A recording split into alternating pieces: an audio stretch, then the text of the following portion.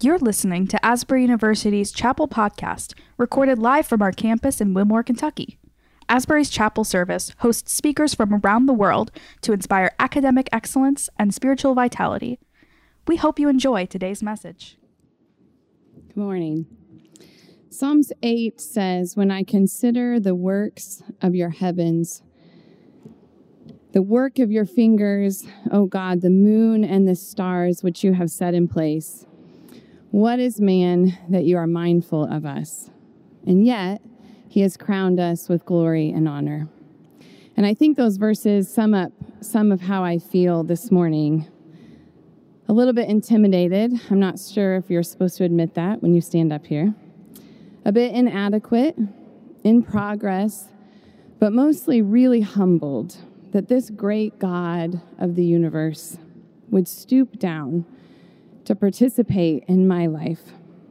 And I hope that the way that I relate his story in mine today reflects the sacredness of God's life in us, and that it points more to him than it does to me.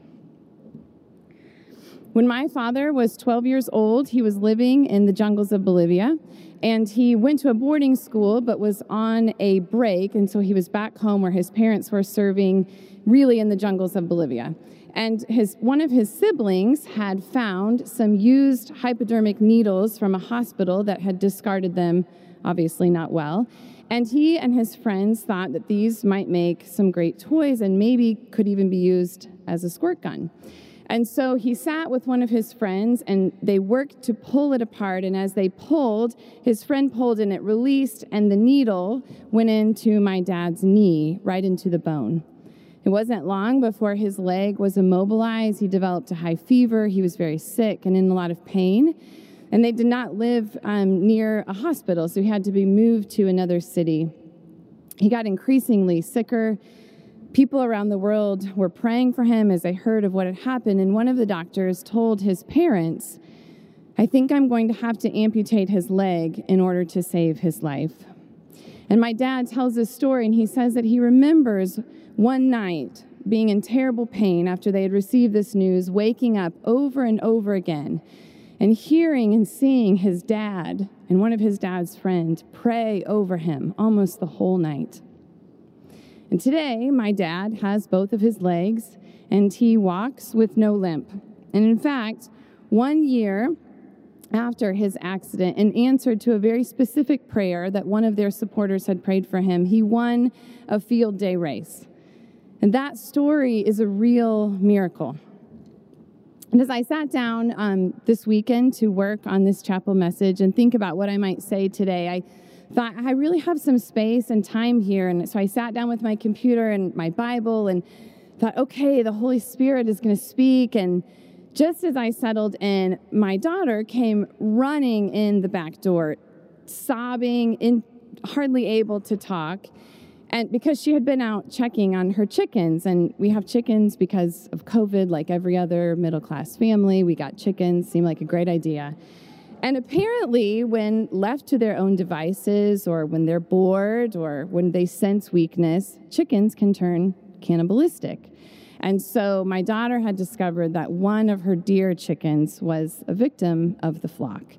And so I left my Bible and left this quiet time and hugged my daughter and put on some boots and got a shovel and went out and dealt with a dead chicken. And then it hit me, right? So I just told you the story of a miracle, and you'll see that this chapel is really not going to be about miracles. And I was thinking in my mind, I need a story that is sort of the contrast to that, the anti-miraculous, right? And there it was, dead chicken. Because most of life is more about dead chickens than it is about the miraculous. Now, in case you don't have chickens, or that story really grossed you out, I'll use some other examples for you. But the point is that these marginal moments, these gritty moments, that's what I really want to focus on today, and how I think that God's story in me can best be related. But I'm going to give you the main point of this chapel right now. It's Wednesday morning. I know y'all are tired. So if you're planning on tuning out, here it is. I'd like you to listen to the rest, but you're welcome for giving you the point right now. If God does not mean something in the undocumented margins of our lives. If our faith isn't woven into the details of who we are and what we do and in the unseen spaces, if God is not the God of our ordinary, then he isn't our God, and our faith will not work. My faith will crumble. Your faith will crumble if it is built only on the miraculous and has no voice in the margins. Now, to be clear, Scripture records many miracles. The Old Testament is filled with God's intervention that reveal his power. The wall of Jericho fall down. The sun stands still in the middle of the day during the battle. The widow's oil doesn't run out. Daniel doesn't get eaten by lions. David kills Goliath with a stone. Shadrach and Meshach and Abednego do not burn in the furnace. And of course, we see this in Jesus, his miraculous birth and the way he lived his ministry, turning water into wine, calling lame people up to walk. Blind people see through him, deaf people hear, dead people get up and walk out of tombs. And these are just, of course, a few of the miraculous stories of our faith. And I love these stories. I think they're really important. They inform our faith. And throughout Scripture, miraculous intervention is used to show us God's power and his character and his plan and his love for us. So it's imperative that we remind ourselves of these stories. But I think there are some real dangers to focusing only on the mountain peaks and the miraculous. I think that we are in danger of getting distracted with the high of the fix or the win or the victory. And this is not just a Christian phenomenon. We can see this in the way that we talk about our lives, our trajectories, and our goals. We want to camp out on the mountaintop where everything is as it should be. The story is told, I'm the hero, the lighting is just right, the angle of the picture captures enough of me and of the mountain. This is social media, right? Social media has built an empire around this little g God of the extraordinary, the amazing, the noteworthy, and the filtered. Social media works because it feeds this insatiable desire we have to be big and to be finished and to be miraculous and above the fray. And we're allured by this magnetic pull of the grand. But if we step back, I think we actually can see that these miraculous high points are the exception and not the rule. Common sense would tell us this about our own lives, regardless of what our social media feeds proclaim. And we see this throughout Scripture as well. Much of the law written in the Pentateuch, the first 5 books of the Bible, is really about the common, ordinary, daily lives of the people. Yes, they're reminded of God's miracles on their behalf, but there are entire chapters written on food storage, cleanliness, how to handle ripped cloth and moles, and what to do if your animal gets into your neighbor's vineyard and eats some of their plants. The biblical narrative is, yes, miraculous, but it's also very common. The kingdom exists and thrives in the in-between spaces, in the ordinary margins of life. And we see this most in Jesus, who literally took on flesh, as John says, and dwelt among us. He came as a human, and he walked with us. Jesus lived days and weeks and months and decades undocumented. So why am I telling you this? And why does this matter? Because I have a feeling that some of your stories are like mine. Not one grand miracle after another, and not social media highlights. In our time-bound existence, we encounter pain and suffering, confusion, unanswered questions, loss, things that are beyond our control. And we look and we long for this kind of miraculous intervention. And sometimes it comes, but often we are just in the margins. And yet, this is where I have met the God of the universe in the most real and tangible ways.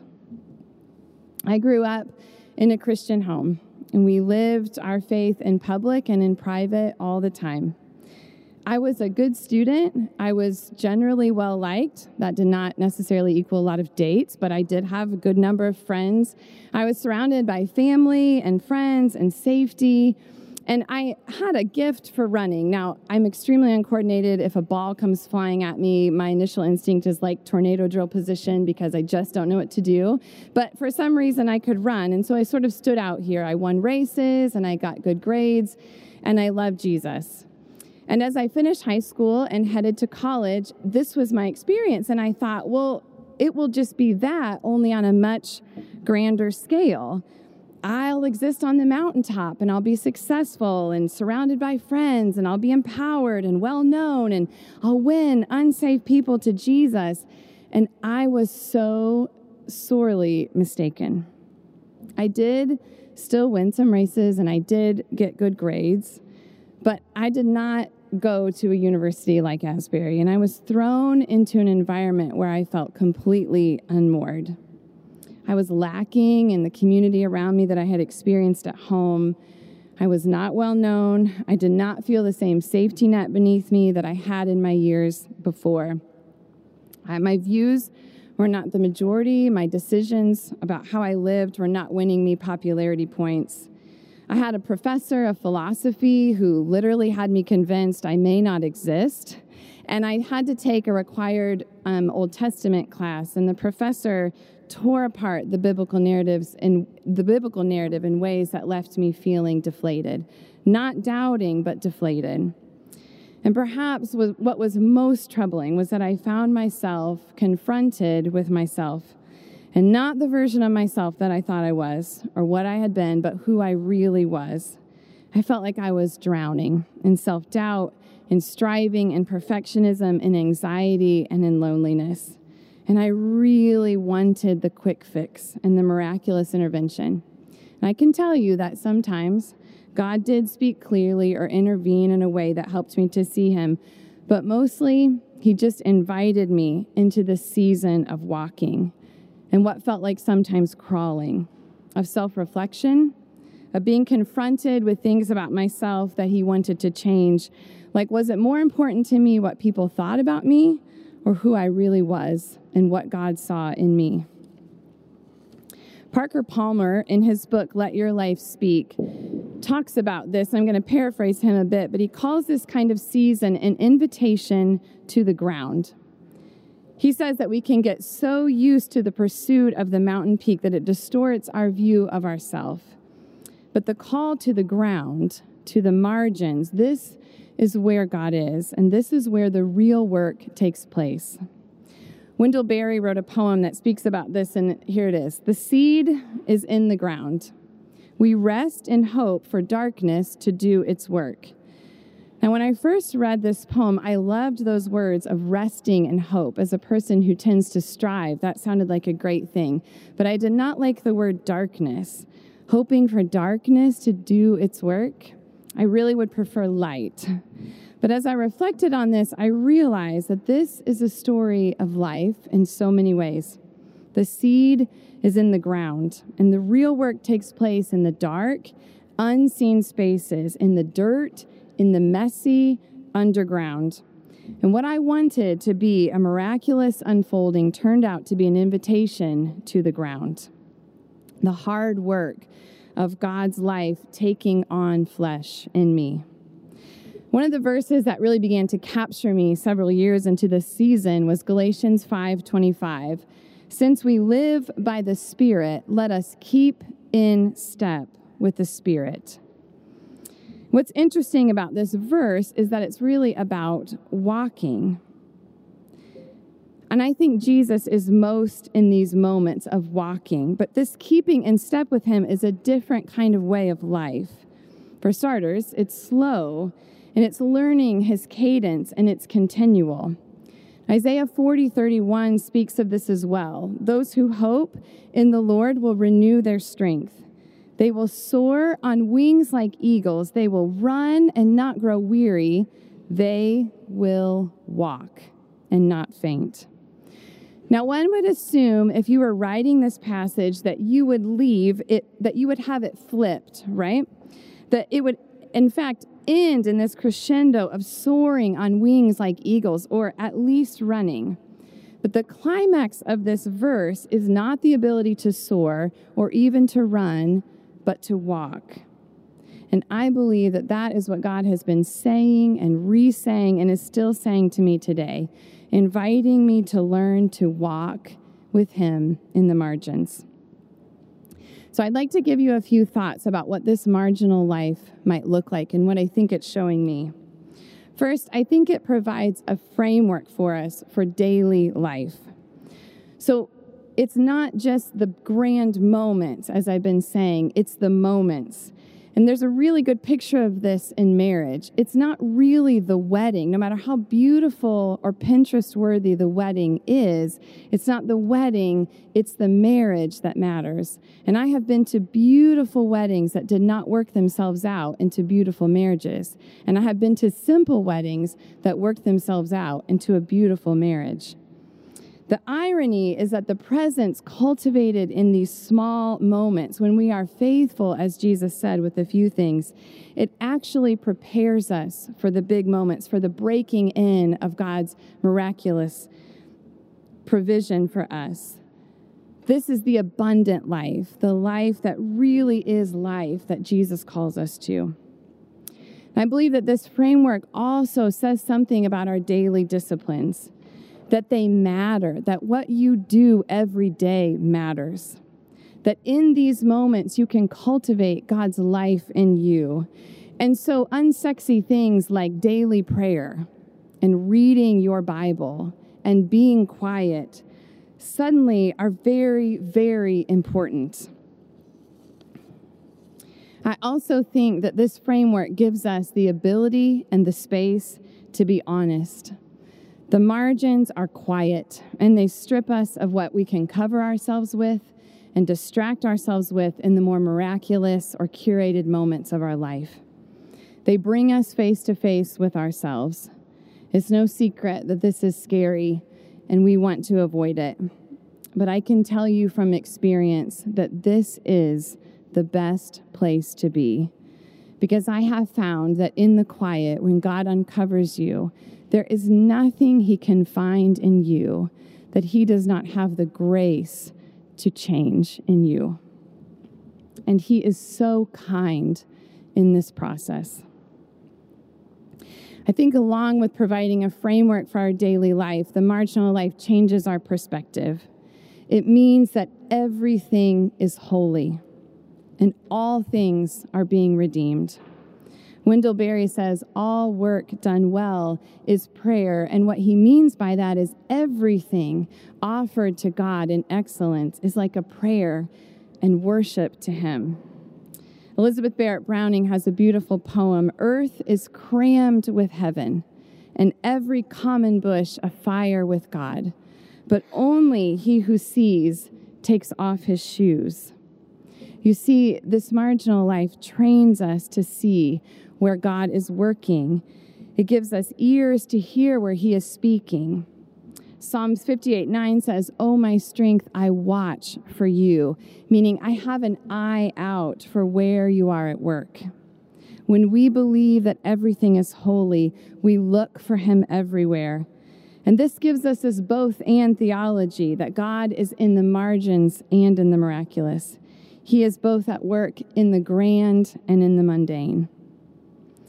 This marginal life also gives us space for questions and for suffering. In fact, it meets us here in these unfinished places.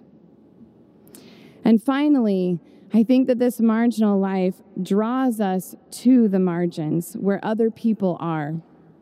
When you are not so concerned with the grand visions of yourself, you can be humble and quiet and listen to those on the margins. Now, this is a sermon for another day, and I wasn't asked to talk about this, but I think it has huge implications for how we think and take action around things like racism and systemic injustice. If I have an ear for the margins, then I'm paying attention to the voices of those who are not in the majority. If I see everything as holy and I'm practicing this posture, then I will inevitably begin to see those who have been forced to the margins or find themselves there. And I will be quiet enough to listen to them and allow myself to be changed by them. I started this chapel with a story about a miracle. And I want to end this chapel with a story about some of those same people. So my grandparents, who prayed over my dad and watched him be healed, saw many miracles in their life. But when I knew them best, they had retired and were living in a small town in a very modest home. And their home was halfway in between my home, where I grew up, and where I went to school. And so I spent many days stopping at their house in between as I was driving back and forth from home to school. And as I said, college was not a great time for me, and so their home became a real safety net and a place of love, and they just fed me in every way. My grandparents exhibited the fruit of the Spirit. They served, they loved, they prayed for others, and they did it very quietly. A few years ago, I got a call that my grandma, who had had Parkinson's for a number of years and was in a nursing home with my grandpa, who had dementia, was probably not going to live very much longer. And so I got the opportunity to drive up and see her. And I knew that as I was saying goodbye to my grandma, that I was really saying goodbye to both of my grandparents. So I met my mom and my dad and one of my sisters and a friend there, and we prayed and we read scripture and we cried and we said goodbye. And I got in my car to drive away, and I thought, this is crazy. This is the last time I'm ever going to see my grandparents. And so I pulled back into the parking lot, and I went back into their room by myself. Now, if you have been to a nursing home, you know that they do not smell nice. My grandparents didn't have a lot to begin with, but their whole life had been distilled down to just a couple of possessions that weren't worth anything in a very small room in a nursing home in Indiana. But I can tell you that as I sat in that room with my grandparents, the same sense of God's presence that I had experienced in their home all of those years when I was in college, and the same sense of safety and love and sacredness was so abundant and thriving in that room. And do you know why? Not because my grandparents experienced the miraculous, but because every single day they cultivated a life in the margins. And what they had cultivated could not be taken away, even in a nursing home room. If God does not mean something in the undocumented margins of our lives, if he is not woven into the details of who we are and what we do and in the unseen spaces, if he is not God of our ordinary, he is not our God, and our faith will not work. May God give us grace to hear his invitation to the margins, and may we live richly here.